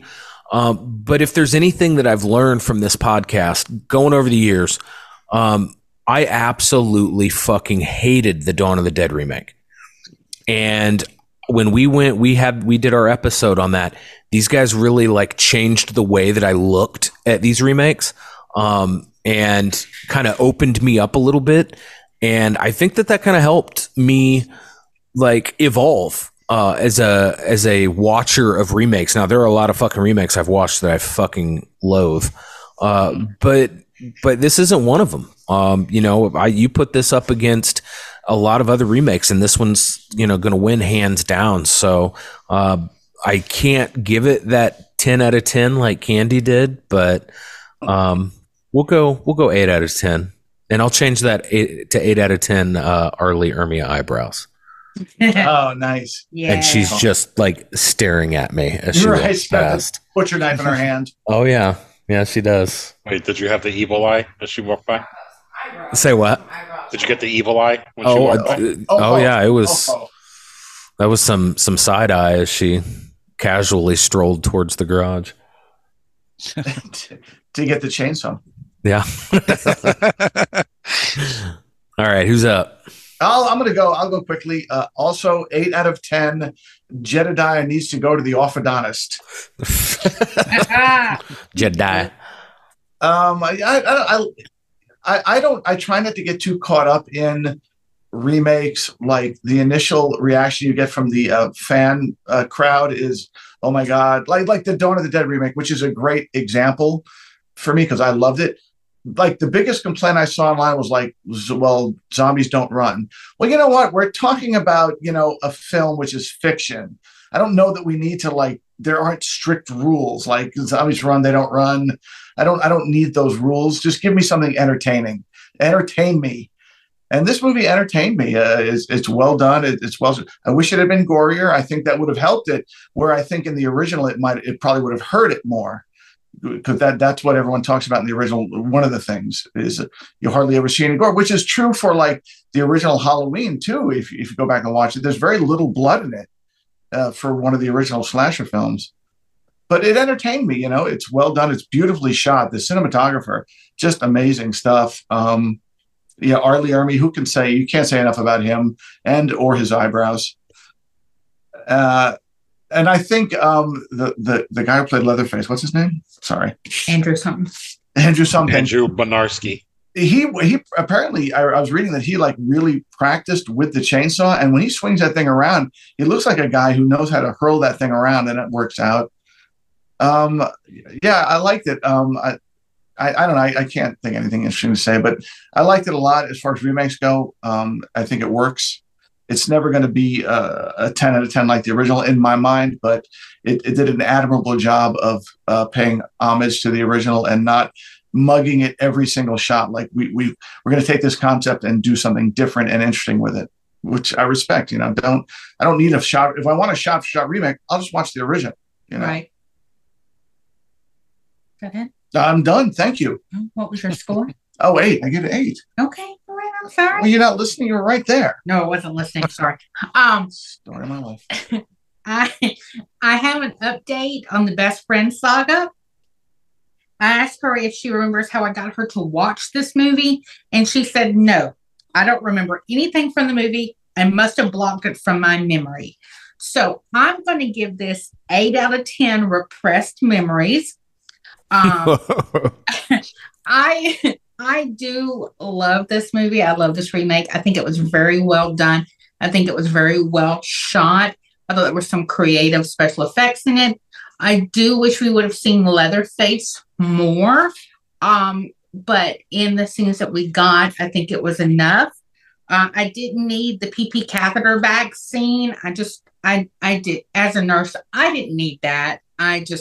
It kind of made me vomit in my mouth a little bit. But Sean, I do have an answer for you. Early did ad-lib the entire scene where they're wrapping up the dead chick. Perfect. Yes. And apparently he was a dip chewer and spit a lot on set. So there's that extra info for you too. Nice.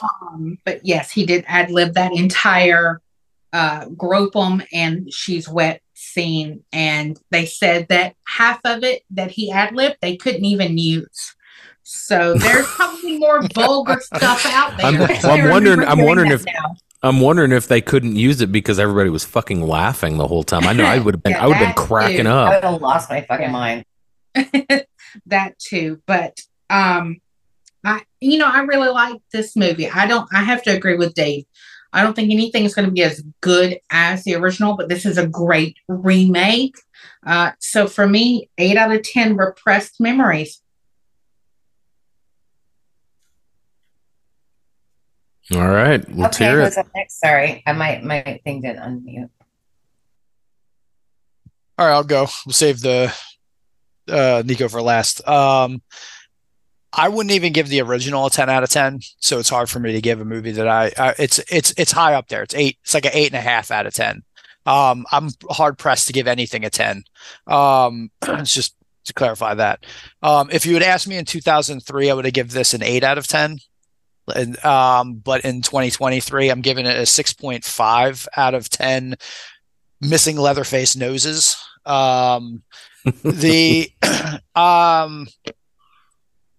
a lot of what I liked about it everyone keeps saying like in 2003 this was the perfect film. It had the perfect amount of gore. It was what we were ready for in 2003, and I agree with all of that. But in 2023, I think it would have been better if we had more. A year later, Saw came out, and Saw really fucking set like the torture porn and what we accepted as gore. So I think we were ready for it. As Sean was saying, someone probably kneecapped this and didn't allow them to like really like go for broke with it. And obviously with all the deleted scenes, they clearly shot the stuff, but someone wouldn't allow it to be out there.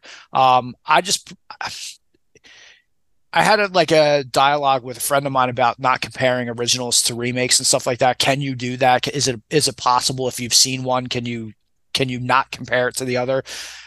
The original Texas Chainsaw Massacre to me is such an iconic film. It's like a must. It's like, oh, if you're going to recommend movies, like what is the top 10 movies that you have to see as a horror movie? Like the Texas Chainsaw Massacre is always going to be in there. So it had a mountain to climb against it, but I think in 2003, this did a really good job. I think it is a really good remake. I think it's one of the better remakes out there. I don't hold it in the top tier with like The Thing and The Fly and Savini's Night of the Living Dead remake and whatnot, but I think it's really good. To me, it feels a little dated. It's shot beautifully. I love all the visceral stuff in the background. It makes it, it makes it seem gory without being gory. I think Andrew Bernarski, as we said, as much as a shitty person he is an absolutely terrifying Leatherface, more so than Gunnar Hansen. I love Gunnar Hansen's performance, but I'd be much more afraid if I saw Andrew Bernarski's version fucking walk out of a door. I'd be like, well, fuck, there's nothing I can do to this guy. So it comes at a different angle. I don't visit this often enough, and there's a reason for that, I think, now that I've seen it. But like I said, if you had interviewed me in 2020 or 2003, I would have been a lot more higher on this. 2023, it lost a little bit of its luster for me. So yeah, so I'm going to stick with 6.5 or 6.5 out of 10 missing Leatherface noses. I'm not the Eastern European judge for this episode. Hey, Ren, real quick, can I ask you a question? You said you're hard pressed to rate a 10. Is there any movie that you would give a 10? There's a few. Jaws is a 10 out of 10. Psycho is a 10 out of 10. My personal favorite of all time, The Evil Dead, is a 10 out of 10. So there are a few, but I'm very hard. Like there's a lot of movies I'm like, man, that was really, really fucking good. 9.5. Like it's just a like 10 is for a very special group of films. Yeah. So the Texas Chainsaw Massacre, I love the Texas Chainsaw Massacre. Every fucking Halloween, it's a staple. Like I have to watch it during the month of October. It's a movie that I recommend to everybody. I think it's one of the most memorable films that I've ever seen, just because of how it affects me on like a visceral level. But I think there's some stuff of it that keeps it from being a perfect film. Gotcha. Good deal. Just very quickly, we talked about the cinematography and it was like ringing bells in my mind, but I hadn't written this down. So I double checked just to make sure that I was correct at my thought. The same cinematographer from the original. And I believe that was a big deal in a lot of people's eyes. Like, well, it's Daniel Pearl. He did shoot the original Texas Chainsaw Massacre. And it was a big deal too for him to shoot this one as well. Yeah, and he did a great fucking job. So I think it's interesting that when you put that together, here's a man who worked on the original film, who shot that film and then shot this one as well. So I just want to put that in just really quickly because we kept talking about it and I'd forgotten. Sorry. Well, it makes sense that he would shoot it two different ways because he shot it the one way already. Why go back and tread on that? You know, now he gets to take it from a completely different angle, and that was probably fun for him to do that. So I appreciate the fact that he didn't shoot it the same way he did in the 70s. Yeah. And the first one was probably out of necessity more than, an artistic choice. Yeah. I'm glad they didn't just, copy it and paste it here. Yeah. All right, Nico. El Jefe. Well, I'm gonna mirror Candy's on this one. I'm gonna give it the 10 out of 10 Platinum Dunes. I don't even apologize because fuck you. That's why it's unapologetic. Never apologize. Don't apologize. This is 100% up there with The Thing, with The Fly. I don't think it needed to be any gorier than what it was, honestly, because it was pretty fucking intense and pretty goddamn brutal to begin with. I mean, thank you. The fact that this was even a studio movie and it still got released the way that it got released is pretty fucking.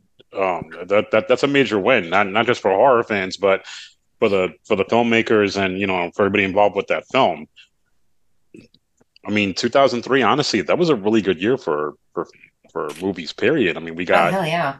That summer there was, Pirates of the Caribbean. It kind of started its thing, and we got the Best of the Bad Boys movies with that one, and we got the Ultimate Event, a horror movie in August that year. Candy puts her head down in shame and just shakes her head. I'm not ashamed of me. I'm ashamed of that movie. No, listen, love it or hate it. I mean, honestly, it kind of helped to kind of propel. Kind of keep the momentum going, not just for New Line, but for horror with this one. Like, this benefited greatly from the, turnout and like the box office of Freddy versus Jason, whether you, love it or hate it, as I said. But it got the remake, Gravy Train kind of going again when, it was kind of at like the, like at its stop with House on Haunted Hill, as we said, and with 13 Ghosts. But then this kind of came out and like kicked the shit into fucking Hogwarts from, platform 9-3 and a fourth. I don't know because I don't watch Harry Potter. I just know that that's the thing. I don't know anything about 9 3/4, man. 9 3/4. I was close, so thank you. I know zero things about it. But yeah, I mean that between this and then obviously we got some good like Dawn of the Dead, the Friday the 13th, some pretty fucking awful like Nightmare on Elm Street, Rob Zombie's Halloween, which again still isn't as worse as Halloween Ends somehow. Then all the PG-13 like remakes with Prom Night and all When a Stranger Calls, all that bullshit. So it just showed that there was something there with these older horror titles that we all grew up on. Again, hot take. I don't give a fuck. I prefer this one over the original any day of the week. I just think it just not that I hate the original by any means. I don't want that to ever come into play because I've always said and I've always given it props. Plus, the original is part of the holy trinity for independent filmmakers. It's part of the Bible. On how you can make a film on nothing and still make it, pretty fucking memorable. But that being said, if you were ever going to do a remake of a film and really kind of put some hustle behind the muscle on that, this is how you do it. Like they definitely followed the, whether they want to say it or not, they definitely followed the blueprint from Carpenter and from Cronenberg with those two. Like they saw how you can do a studio remake of a horror film and really kind of make it for like a new age while still keeping it in the original time frame too, and up in the which I thought was smart that they kept it in the 70s instead of making it more modern. Because as we saw with the Netflix version, it didn't work at all. I think one other thing too that definitely worked in this film's favor was that there wasn't a sequel. They did a prequel. There was, instead. however, a prequel. There was a prequel, and I think that was actually smarter to do that than it was to do a continuation. Because, truth be told, there was no more story after that. Like it was pretty much cut and dry, typical ending for a horror film, and that's fine because it worked for that. True, films that get more gruesome after that, with Saw, with Hostel, and now we're at Terrifier, but. I really can't say it. I mean, aside from that one little teeny tiny, like that just irks me as a filmmaker scene, because I probably would have cut that scene completely if that was the case. with how she reacts to the baby being missing. I really can't find any fault with this film. Like, the kids are likable. You know, that scene when fucking Leatherface turns around and he has like her boyfriend's face Yeah. That's a great scene. Is fucking heartbreaking because I mean, like it you gets sad, yeah, but I get like the arm hair standing up, like, oh, that's sad and because like scary at the same time. it's like all these emotions in one, and you're like, fuck, like shit just got really really real now, you know. So, and like when Sean said that scene when I forget the character's name, he gets his leg cut off, and then Leatherface takes like that handful of salt, Oh and yeah, cauterizes the wound. Like, you feel that. You do feel it. You feel it. Yeah, 10 out of 10 Well, Platinum Dunes. The scene, like and it's right there too, the scene where he's on the hook and he's lifting himself up and he just can't bear the weight and he lets go and he just right back onto that hook. Oh God. He goes deeper too. Film was well done. And like we said as much of a garbage human being as Andrew Bernarski really is, but god damn it, he's probably the best Leatherface. He was a terrifying Leatherface. Yeah. He understood the assignment, you know. He showed up, did what he had to do, and then peace, see you later. No. Collected his paycheck, shows up at cons, rinse, repeat. I mean, like we said earlier, the fact that Fright Rag just released a whole slew of t-shirts for the 20th now, that McFarlane did the entire Movie Maniacs line around this particular film only says a lot. Yeah. This still holds up. You know, the minor changes. It doesn't need to be like Dave kept saying. It doesn't need to be shot for shot. If I want to watch a shot for shot remake, I'd watch that piece of shit Psycho remake that Gus Van Sant did. No, and much as I love Vince Vaughn, he's not Norman Bates. He's not Anthony Perkins. No matter how hard he tried. So fucking Perkins. You know, stick to being the fucking drunk frat boy in those movies, and I'm okay with that. Like, just stay in your lane. It's okay. But yeah, dude, this is fucking like, this is gold. Like, it always hits. I mean, Sean, you said so yourself. You watch it consistently too. You guys are always watching mostly this one. We do live together, and I like to watch it. Right. But I know you do. We do. I know. We do.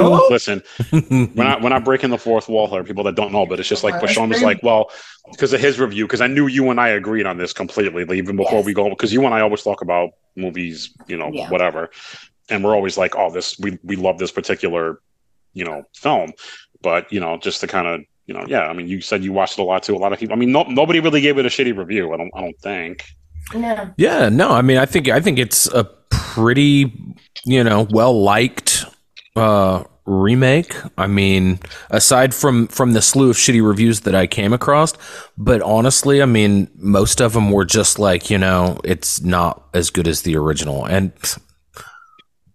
duh. And not even I'm not even calling you out with this at all, because like I like talk to people that, like, you know, haven't seen it in a while, and they're like, oh, let me go back. They even still think it kind of holds up compared to the other, you know, remakes at that time. I mean, it's definitely the strongest of the remake of the remakes of the early 2000s. Yeah, definitely. But that's just also, to me, also says how bad the other ones are. But yeah, I don't know. Like I said, I don't hate this movie. I just didn't think it just lost some of its luster for me. That's all. You know, the irony too was the fact that both Texas Chainsaw films opened around the time that something else bigger was preceding it, or it was preceding something else. So for this one, it was Freddy versus Jason. For the prequel, it was when Borat was coming, because I worked at the movie theater when the beginning came out. So like Borat was like the big talk of like that shit. So Borat was like attached.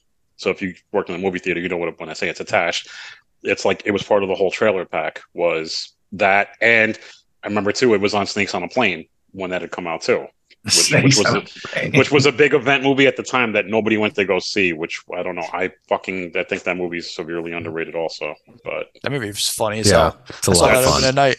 It's for another episode of the show, I guess, would be Snakes on a Plane, because that movie's fucking amazing.